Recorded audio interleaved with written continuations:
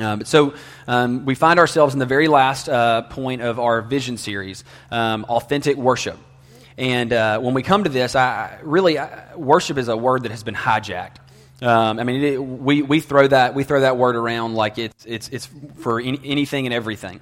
But in reality, we can say that we worship things, but we only actually worship one. You can say that you worship many, many things. You can say that I really do have an affection for Jesus, but I find myself really wrapped up in these other things. But in reality, it's only possible for us to worship one thing. And earlier this week, I wrote in a little article about what identifies what we worship, and it's based on value. The thing that we supremely value is what we will worship. There are other values that can fall there. One of the illustrations that I used was a very simple one, that in my house, if someone were to break in my home to try to harm me and my wife, the very first thing that I would do is aim to protect her safety above my own. My values then determine my actions. Do you see what I'm saying? That my aim is to protect her because I value her life above my own. She is a high value, but she is not my supreme value. That everything everything you do in your entire life ultimately will find itself reflecting on what you supremely value.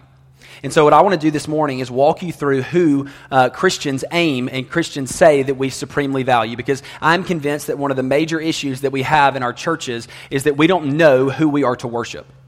That we have this kind of grand idea of God that really is formed by perhaps tradition, formed by thoughts, or even by our own emotional understanding of certain things. But what we find in the Scriptures is a very clear picture of who the target of our worship is to be. And we even find a great illustration flowing from this passage. Isaiah chapter 6, an incredible passage, lofty passage. So if you would, in honor of the reading of God's Word, would you please stand?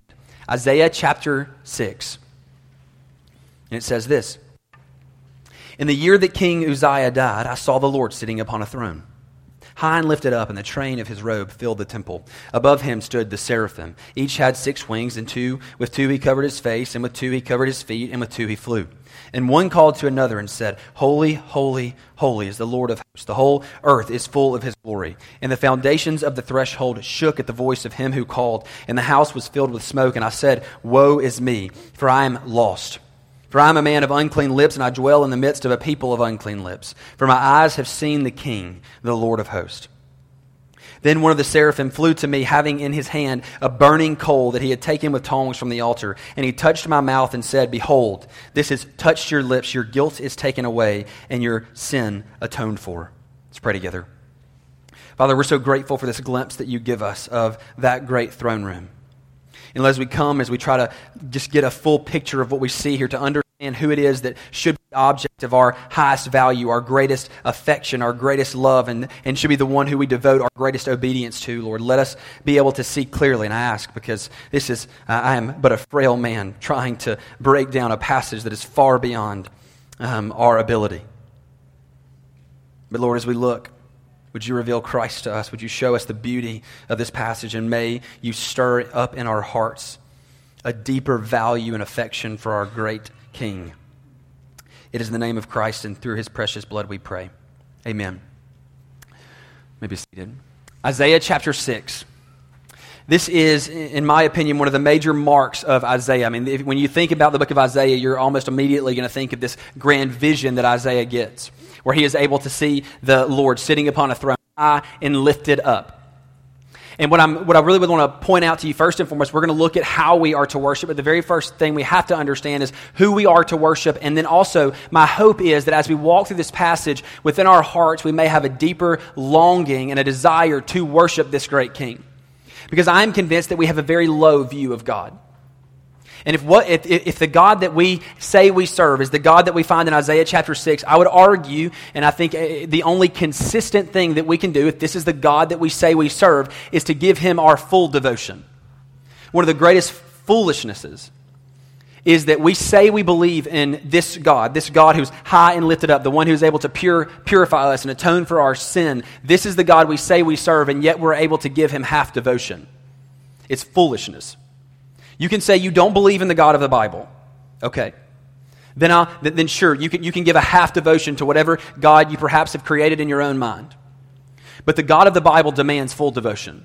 And if we say that we believe in him, the only thing that we can actually give to him or aim to give to him is absolute full devotion. That all of our value, everything that we do, the way that we live our lives should be rooted in who he is and what he has demanded from us. I love this song. It's your breath in our lungs. That the only appropriate response to him giving us breath is to naturally exhale praise to the one who has given us that breath. That if he is the true king, that if he is the true sovereign over the world, that if he is the one who has atoned for our sin, our only response in a rational and logical manner is to say, you deserve my full devotion.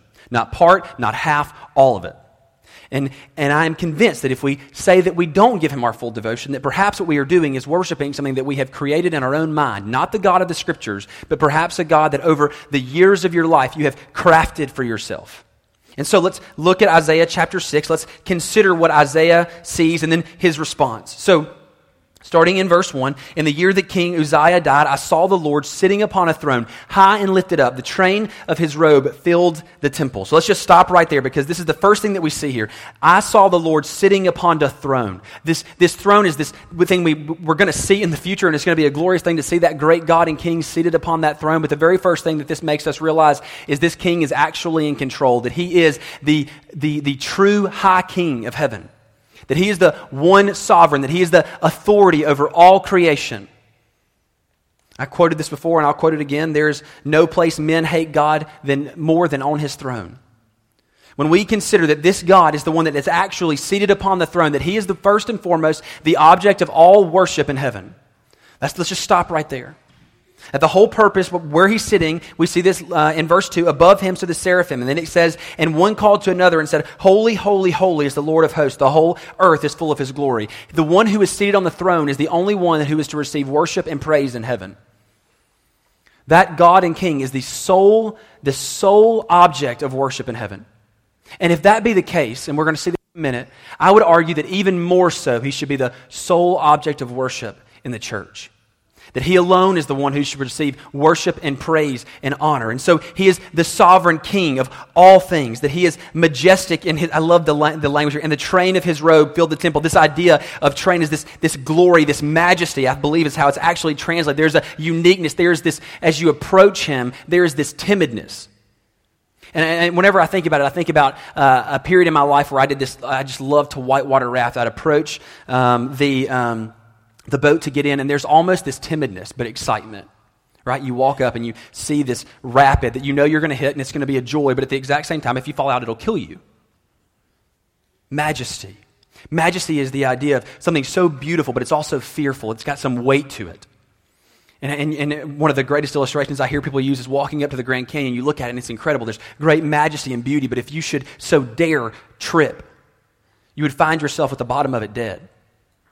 There's strength, power, and authority. And that's what we find here at the throne room of God, that these angels are looking at him and they are saying, yes, you are perfect, you are holy, you are just, but you notice what they're doing? They're covering their eyes. They understand where they are. And we see this all throughout the Old Testament of men who would approach the throne room of God in an unworthy manner, that they would approach the Holy of Holies, they would enter in, and quickly they would be put to death because they were not coming in a manner worthy. So this idea of worshiping God first and foremost is a privilege. Friends, if we don't come in a worthy manner, then we're going to walk into a room and either one of two things are going to happen. Number one, we're going to walk into that room and it's not actually the throne room of God. It's some throne room we've created for ourselves. Or we're going to approach it in an unworthy manner late, probably at the day of judgment. And he's going to say, away with me, you evildoer, I never knew you. But for those of us, those saints who have come in the worthy manner through the blood of Christ, then we're able to enter into that throne room and we're able to enjoy the grand privilege of worshiping the high King of heaven, the one who is the object of soul worship in heaven, the one who is majestic. There's a timidness, a fearfulness about approaching him, but still, nonetheless, we approach with confidence.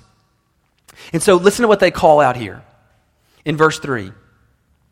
And one called to another and said, holy, holy, holy is the Lord of hosts. The whole earth is full of his glory. And this is where I want to camp out for a little bit. You see, whenever we consider the word holy, the very first thing that more often than not comes to mind is an otherness, that he is separate from us, that he is distinct from us. The issue is this cannot be used because he was holy before we ever came to be. There's a uniqueness, a beauty, a majesty about this great God. That holiness is not just something that he has, but it is in himself, his nature. A couple weeks ago, we talked about he is love, that he himself is the possessor of love. It is his. It is of him. It is not an attribute of him, but it is literally his person. That any love that is experienced is ultimately bestowed from him. In the exact same way, what we have here is this idea of holiness, of majesty, of power and might. And that idea of holiness is something that I'm going to be honest with you, fail to grasp. And I will confess to you, one of the greatest fears of preaching is approaching the topic of God's holiness. It is weighty, that there is something so other. We look at it and we call it moral perfection. Yes, he is morally perfected. He is light, and in him is no darkness at all. There is no shadow or variance of change. He is perfect. He is without blemish. Yes, he is all of those things. Then we can look at holiness as a manner that many would tremble at.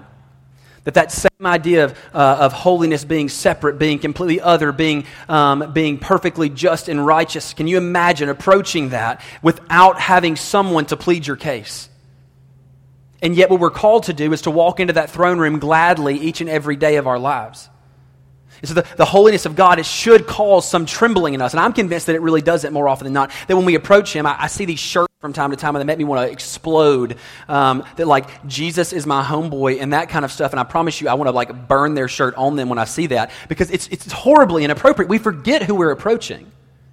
Generally, I mean, like when we think that we're going to approach Jesus in this very light manner, that we're not coming, where we can just kind of stroll up to him, that we're not reverencing and honoring his actual person, we've forgotten. And this is where I'm saying that I'm convinced that we have created a God that is separate from the God that we find here. If he is holy and righteous, if he's perfect and flawless, that throughout all of the ages, angels are saying around his throne, holy, holy, holy, things that this title we would ascribe to angels. Wouldn't we? We would see. Can you imagine? We would see an angel, and almost immediately we find this all throughout the Old Testament, and even the New. When men see angels, more often than not, they bow quickly before them because holiness that radiates off them, that God has bestowed to them, causes us great discomfort. It causes us discomfort. And so, as they're seeing this, they're saying, "We have no holiness. We're completely other, like we're not even worthy to be compared to you. You are so different. You are so radiant." I'm telling you, the very first chapter of Hebrews points out the fact that men, for some reason or another, find themselves worshiping angels from time to time. And the whole purpose of Hebrews 1 is to point out the fact that the angels are not worthy of your worship. They possess no holiness. Holiness is not beauty. It's not beauty. It's something different. It's this glorious weight that is in the presence of God. And my prayer is that as we look at this passage and maybe we'll get a glimpse of the holiness of God, that friends, if you were to approach him in an unworthy manner, you would find yourself nothing but dead. That's holiness. Men who attempted to even grab the ark to prevent it from hitting the ground, still that holiness crushed him. He knew he wasn't supposed to touch it. In the exact same way, one of the beauties that we find because of the finished work of Jesus is we find this grand invitation to enter into his holiness, to say, hey, I want you to come and I want you to enjoy the throne room of God. And even in Hebrews chapter 10, it points out, I want you to do this with hearts full of assurance and full of confidence. How then can we approach this holy and just God, the one who, because of his moral perfection, cannot look on sin in a way where he's going to permit it and allow it to be? Instead, when he sees it, he will deal with it in a just and righteous manner. How then can we walk into that presence and say, we're going to have authentic worship here? Well, we find this very clearly in the text. It's an interesting thing that the holiness of God actually does in the saints. Look at verse 4. And the foundations of the threshold shook at the voice of him who called, and the house was filled with smoke. Verse 5, and I said, this is Isaiah. Let's consider who this man is real quickly. We forget who this guy is. Isaiah is a prophet of God, even to the point where many people call the book of Isaiah the fifth gospel. That when we look at the Old Testament, it's such a clear presentation of, you look at the beginning of the book and you see very clear condemnation, guilt, justice. Then there's this grand shift where all of a sudden there's grace, there's hope for those who were once condemned. They call it the fifth gospel because it faithfully preaches Christ. And so as we look at this in verse 6, I want you to see this prophet, this one whom God has used to proclaim the excellencies of the Messiah that is to come. Listen to what he says about himself in light of the holiness of God. Verse 5, and I said, woe is me. Let's just consider who he is real quickly. The prophet of God, he's saying, woe, meaning I am ruined, I am broken, I am messed up, I am filthy, I am not worthy to be here. He quickly realizes that. And we would all do well to do the exact same thing that Isaiah does. That when we ever have the grand privilege, frankly, of even sitting before the Scriptures, opening them and allowing God to speak to us through His infallible Word, then one of the great things that we should find ourselves doing is how unworthy are we to receive this blessed gift that God has given to us, that He has inspired His holy, His perfect, His flawless Word, that He would give life to His people, that He would preach Christ to us, that He would show us the glories of Himself, when He could have simply remained completely and totally unknowable. Remember, the only way for us to know the God of the Scriptures is Him to reveal Himself. It is a kindness from Him. It is not something that we have a right to. It is a privilege that He gives to His church. And so He reveals Himself in His Word, and we should find ourselves saying with Isaiah in verse 5, woe is me, because as we stand and as we sit in the light of the holiness of God, we should realize how unworthy we actually are, how ruined we are. And He even continues to point out, for I am lost. Now listen to this language. This is humor. The first time I read this and understood it, I literally just laughed. For I am a man of unclean lips. Isaiah, the prophet, the one who was given task specifically was speaking the words of God to his people, the prophet. And he noted, it's interesting. I mean, he could have said hands. He could have said anything. That thing that was most sanctified in him, ruined. That's the full measure of the holiness of God, the things that we think are the best about us. We've set those things aside to the Lord, that even then, as we stand in front of the holiness of God, we say, ruined. Ruined. And it's important that we find ourselves here, because we're not going to savor the next part if we don't understand this. When Isaiah comes and says, woe is me, for I'm lost, I'm a man of unclean lips, he even points out the nation that he's dwelling in. I dwell in the midst of a people of unclean lips, for my eyes have seen the King, the Lord of hosts. He's seen God, and from that the holiness that radiates from Him clearly indicates to him how unworthy he actually is to be there. Even the best parts of himself are not fit to stand before this holy, perfect, majestic King. And here we have this. This is the beauty of this. Verse 6, then one of the seraphim flew to me, having in his hand a burning coal that he had taken with tongs from the altar, and he touched my mouth and said, behold, this has touched your lips, your guilt is taken away, and your sin atoned for. And my argument here this morning is that for us to understand the beauty of authentic worship, we must first do two things. First of all, we must say the same thing about ourselves that God says. That basically is the understanding of repentance, of saying, look, I know that everything that I am is what you say it is. That means that I'm altogether worthless. That means that I do not seek after you. I do not love you. The only way that I can do that is by you doing a work in me and making me able to do that, because I'm dead in my trespasses and sins. And so when God in His infinite kindness draws us to Himself, we still have a major issue. We can't stand before the throne. If He were to simply draw us into His presence, we would simply find a swift death there, because we are unholy, unrighteous, and the good King of heaven will punish sin. But the beauty of this passage is not the drawing and bringing Isaiah to this beautiful vision of the high King of heaven. No, it's actually purifying him that he might actually enjoy it. I mean, have you considered for just a minute, we who are strangers, we who are enemies of God, haters of God. Romans chapter 8 says, those who are in the flesh cannot please God. We don't want to do it. And all of a sudden, our greatest delight is to be in His presence, is to bask in His glory, to enjoy Him forever. How does this happen? How do we approach the throne, although with great fear and trembling, but at the exact same time, great hope and comfort that we are in the presence of our great affection, our supreme value? And there is only one way. It is being purified by the finished work of Christ. Now let me submit to you a couple of, and I will confess to you these are opinions, but I think these are opinions very thoroughly rooted in the Scriptures. So looking at verse 7, it says this, and He touched my mouth and said, let me jump back to verse 6. Then one of the seraphim flew to me, having in his hand a burning coal that he had taken with tongs from the altar. So we're looking at the heavenly altar. This is where blood was shed, okay? Let's consider that for just a minute. We're going to go back there. Verse 7, and he touched my mouth and said, behold, this has touched your lips. Your guilt is taken away and your sin atoned for. Now, the basic argument is this. What blood was shed on that altar? The altar of heaven. Do you think that the blood that Christ would drop his blood on would be stained and sullied by the blood of goats and bulls? No, never. I dare say that if anyone made the attempt in heaven, they would be quickly cast out, for that altar was set for the perfect, righteous one to shed his blood. Secondly, I'm convinced that the blood of goats and bulls cannot take away sin.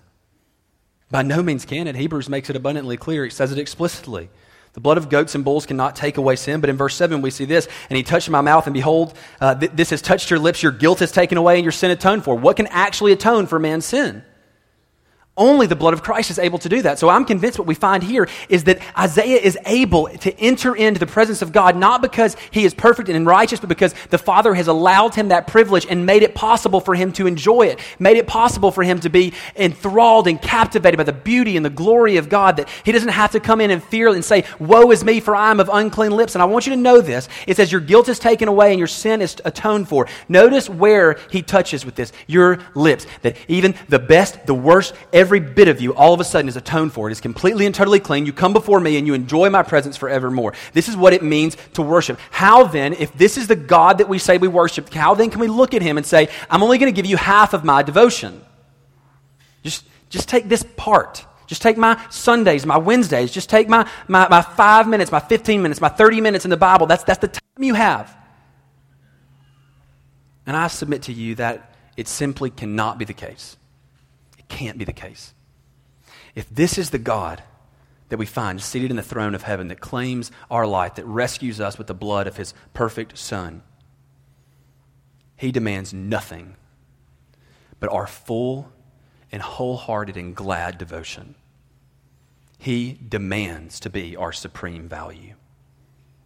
And so, with that being the case, the question is, how do we do it?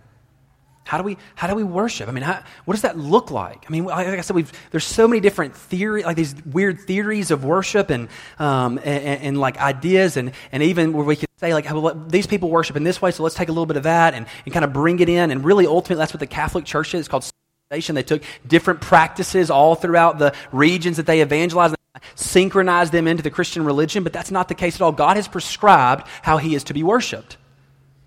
In the very first one, I would say this is the natural response to being rescued and brought into the family of God, to be able to enjoy him. In verse 8, it says this, and I heard the voice of the Lord saying, whom shall I send, and who will go for us? Then I said, here am I, send me.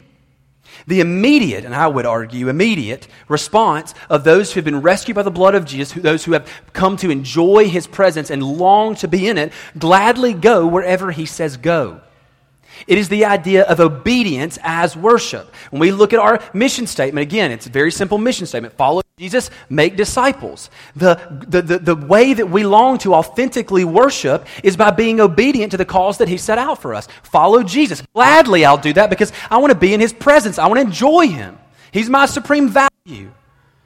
Make disciples. Well, obedience means that I want to bring people into that. I mean, how can I say that the greatest value of my life is Christ and I don't want other people to experience it? That's absolute foolishness. And frankly, all it does is indicate that he is not the supreme value of my life. If he is, then we long for people to enjoy him with us. And so, as we look at this basic idea, if we want to be obedient, if we say, Lord, whatever you send me, I'm going to do it, and that's my act of worship to you. I'm going to give you absolutely every area of my life. And that flows us, or brings us into Romans chapter 12, where it very explicitly says that, what is our spiritual act of worship. So if you have your Bibles, go ahead and turn there, Romans 12, verse 1.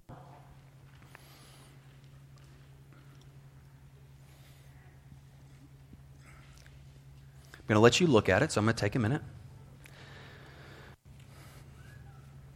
This was my sophomore, junior year of high school verse that wrecked me.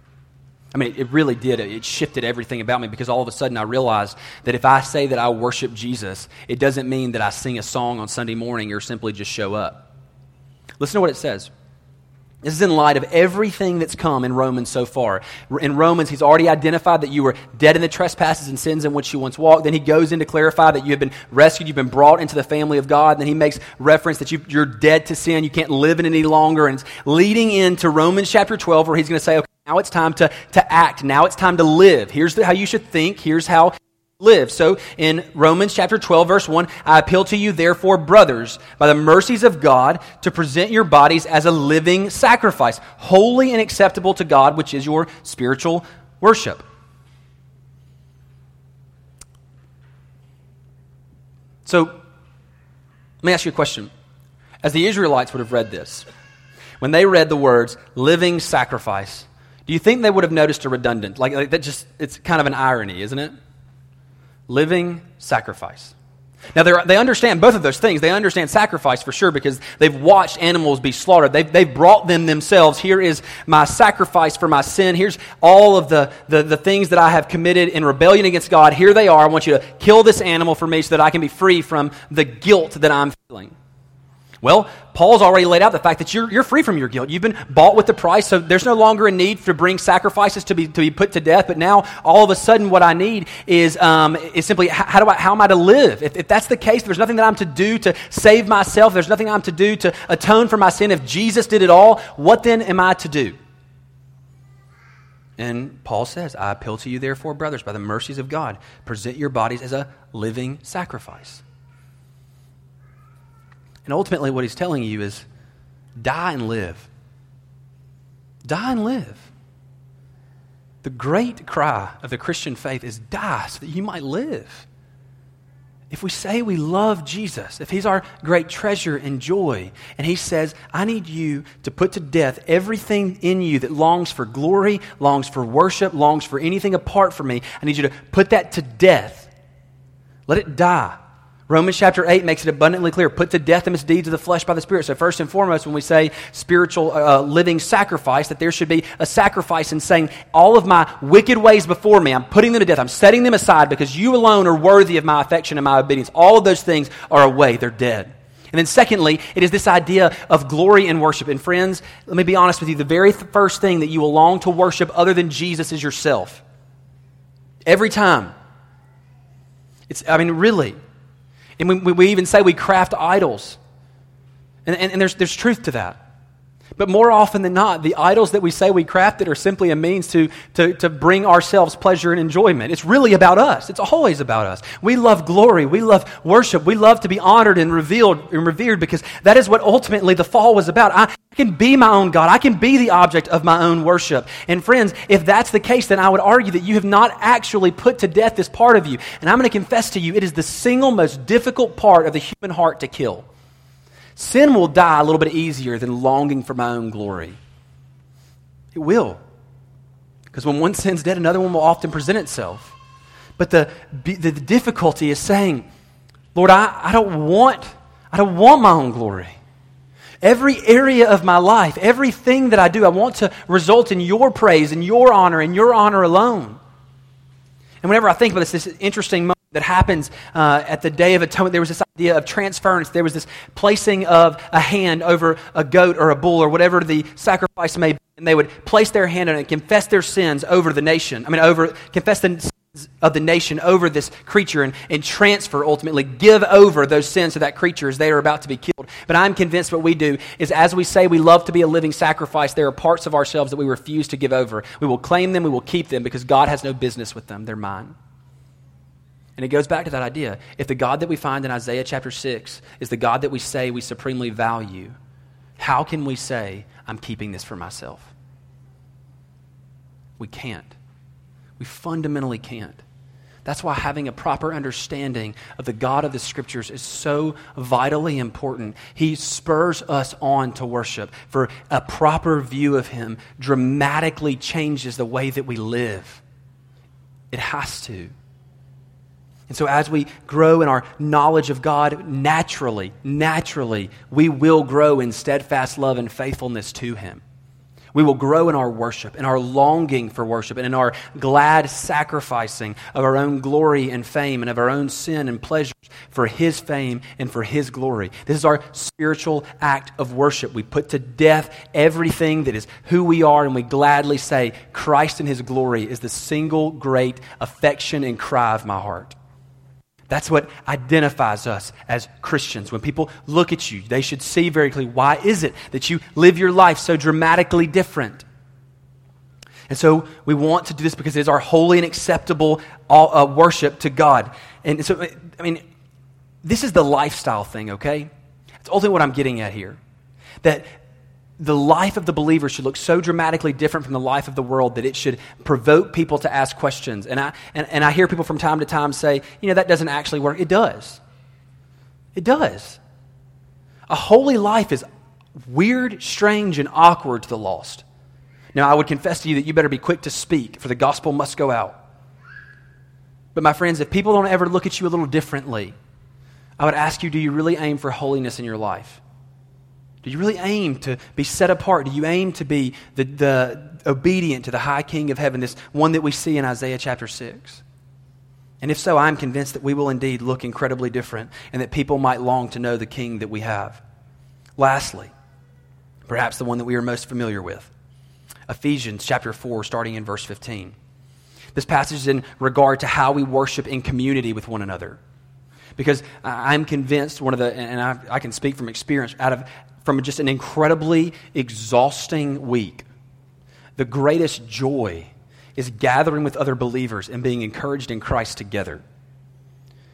The beauty of coming on a Sunday morning is it's a time for the church to gather. When I say the church, I mean the saints. I mean those who are in Christ. That it is a time for us to gather together, to love each other, to care for each other, and to worship Jesus together. It is meant to be a time of refreshing and encouragement so that we might be faithful in the world. A friend of mine always said, he said he just hated that the church is a hospital for the sick.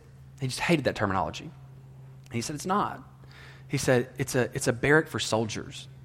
I love that language. That the idea of a Sunday morning service is, yes, maybe we are ill, but we're rescued and redeemed.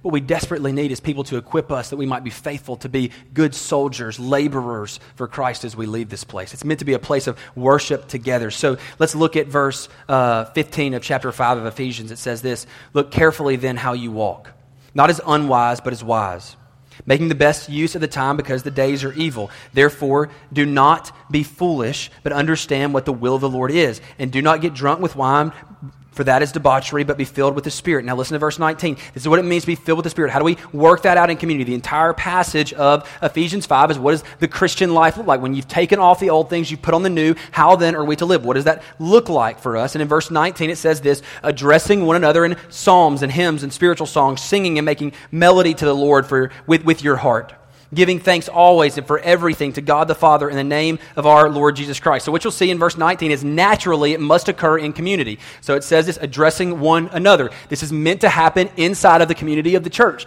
And let me be honest with you. For some reason, we've taken the worship of Sunday morning where we come together, we sing songs, we hear the word go out. We've taken it and we've kind of moved it to the side. We say it's not very important, it's not very valid. Friends, it's explicitly valid. We are to gather, we are to encourage one another by worshiping together. It is a natural response to the King that we see in Isaiah chapter 6, that we long to gather to praise Him and exalt Him for who He is together, to view Him together. And so what you see is this idea of addressing one another in psalms and hymns and spiritual songs. Let's just talk about that real quickly. The basic idea is that we come together and we discuss not only the Scriptures together, but we delight in them. This is an idea of a stirring of affections. We either overemphasize the affections of the human heart to the point where truth doesn't matter, or we remove affections just for the sake of, or for the sake of, let's be very, very rigid here and just be completely focused on truth. Friends, if truth does not provoke an emotional response, if it's not something that you value and cherish, then I would argue that you can say that this truth is applied to you. But if it does not impact your heart and stir your affections, then there is something crucially wrong. Jonathan Edwards, the great revivalist, perhaps you're familiar with his sermon. I had to read it in high school, and I'll be honest, I read it in high school and I was like, let's just get done with this, which is crazy now because I find myself reading him rather frequently. wrote an entire book called a treatise on treatise of religious affections, that the heart should, in light of the truth that is revealed by God to man, in light of gathering together and celebrating truth together, that the heart should be stirred. There should be a great affection in our heart. And friends, let me ask you a question. Do you think Isaiah, as he viewed this great God and King who purified him of his sin, do you think he walked away lighthearted? No. No, he didn't walk away lighthearted. How could you walk away lighthearted in light of the complete view of the glory of God and the purity that he has given you? We are fools if we think we walk away lighthearted, not emotional, not stirred in our affections. And this beautiful idea of gathering together and addressing one another in psalms and hymns and spiritual songs and making melody to the Lord with your heart. It is the only natural response for the saint to gather and do this in community. One of my professors always said, you'll find every good Christian in church on Sunday morning. Now, I know that may ruffle feathers, and I understand there are reasons that you might not be here. But as a general rule, this rings true. The saints love to gather together because we love to enjoy Jesus together. And I know that there can be difficulties in getting here. There may be strife that might erupt in your life, or maybe there's some grand excuse. But friends, if you don't long to gather with the body, there's something wrong probably with your view of your King. And so we see this beautiful picture of giving thanks always and for everything to God the Father in the name of our Lord Jesus Christ. And this flows into marriage, but the basic idea is this. There are three major things that have to occur in worship. First and foremost is a longing for obedience to the one whom you serve. If we don't long to be obedient, that is a rejection of worship to him. It is ultimately looking at him and saying, my way is better than yours. This happened in the garden, if you'd like to see a very clear example of it. Number two, it's saying, everything I am, my own glory, my own pleasures, whatever that may be, I'm putting it to death because you must be my supreme pleasure and value. And lastly, it comes out in our mouths, it comes out in our emotions. Our hearts should be stirred to affection to love Jesus more, and we should have a longing to, at the exact same time when our truth hits us and we're able to say, yes, because of what Christ has revealed to me, I long to worship him in community. That we should find ourselves here on a Sunday morning to sing loudly the praises of Jesus, for he alone is worthy.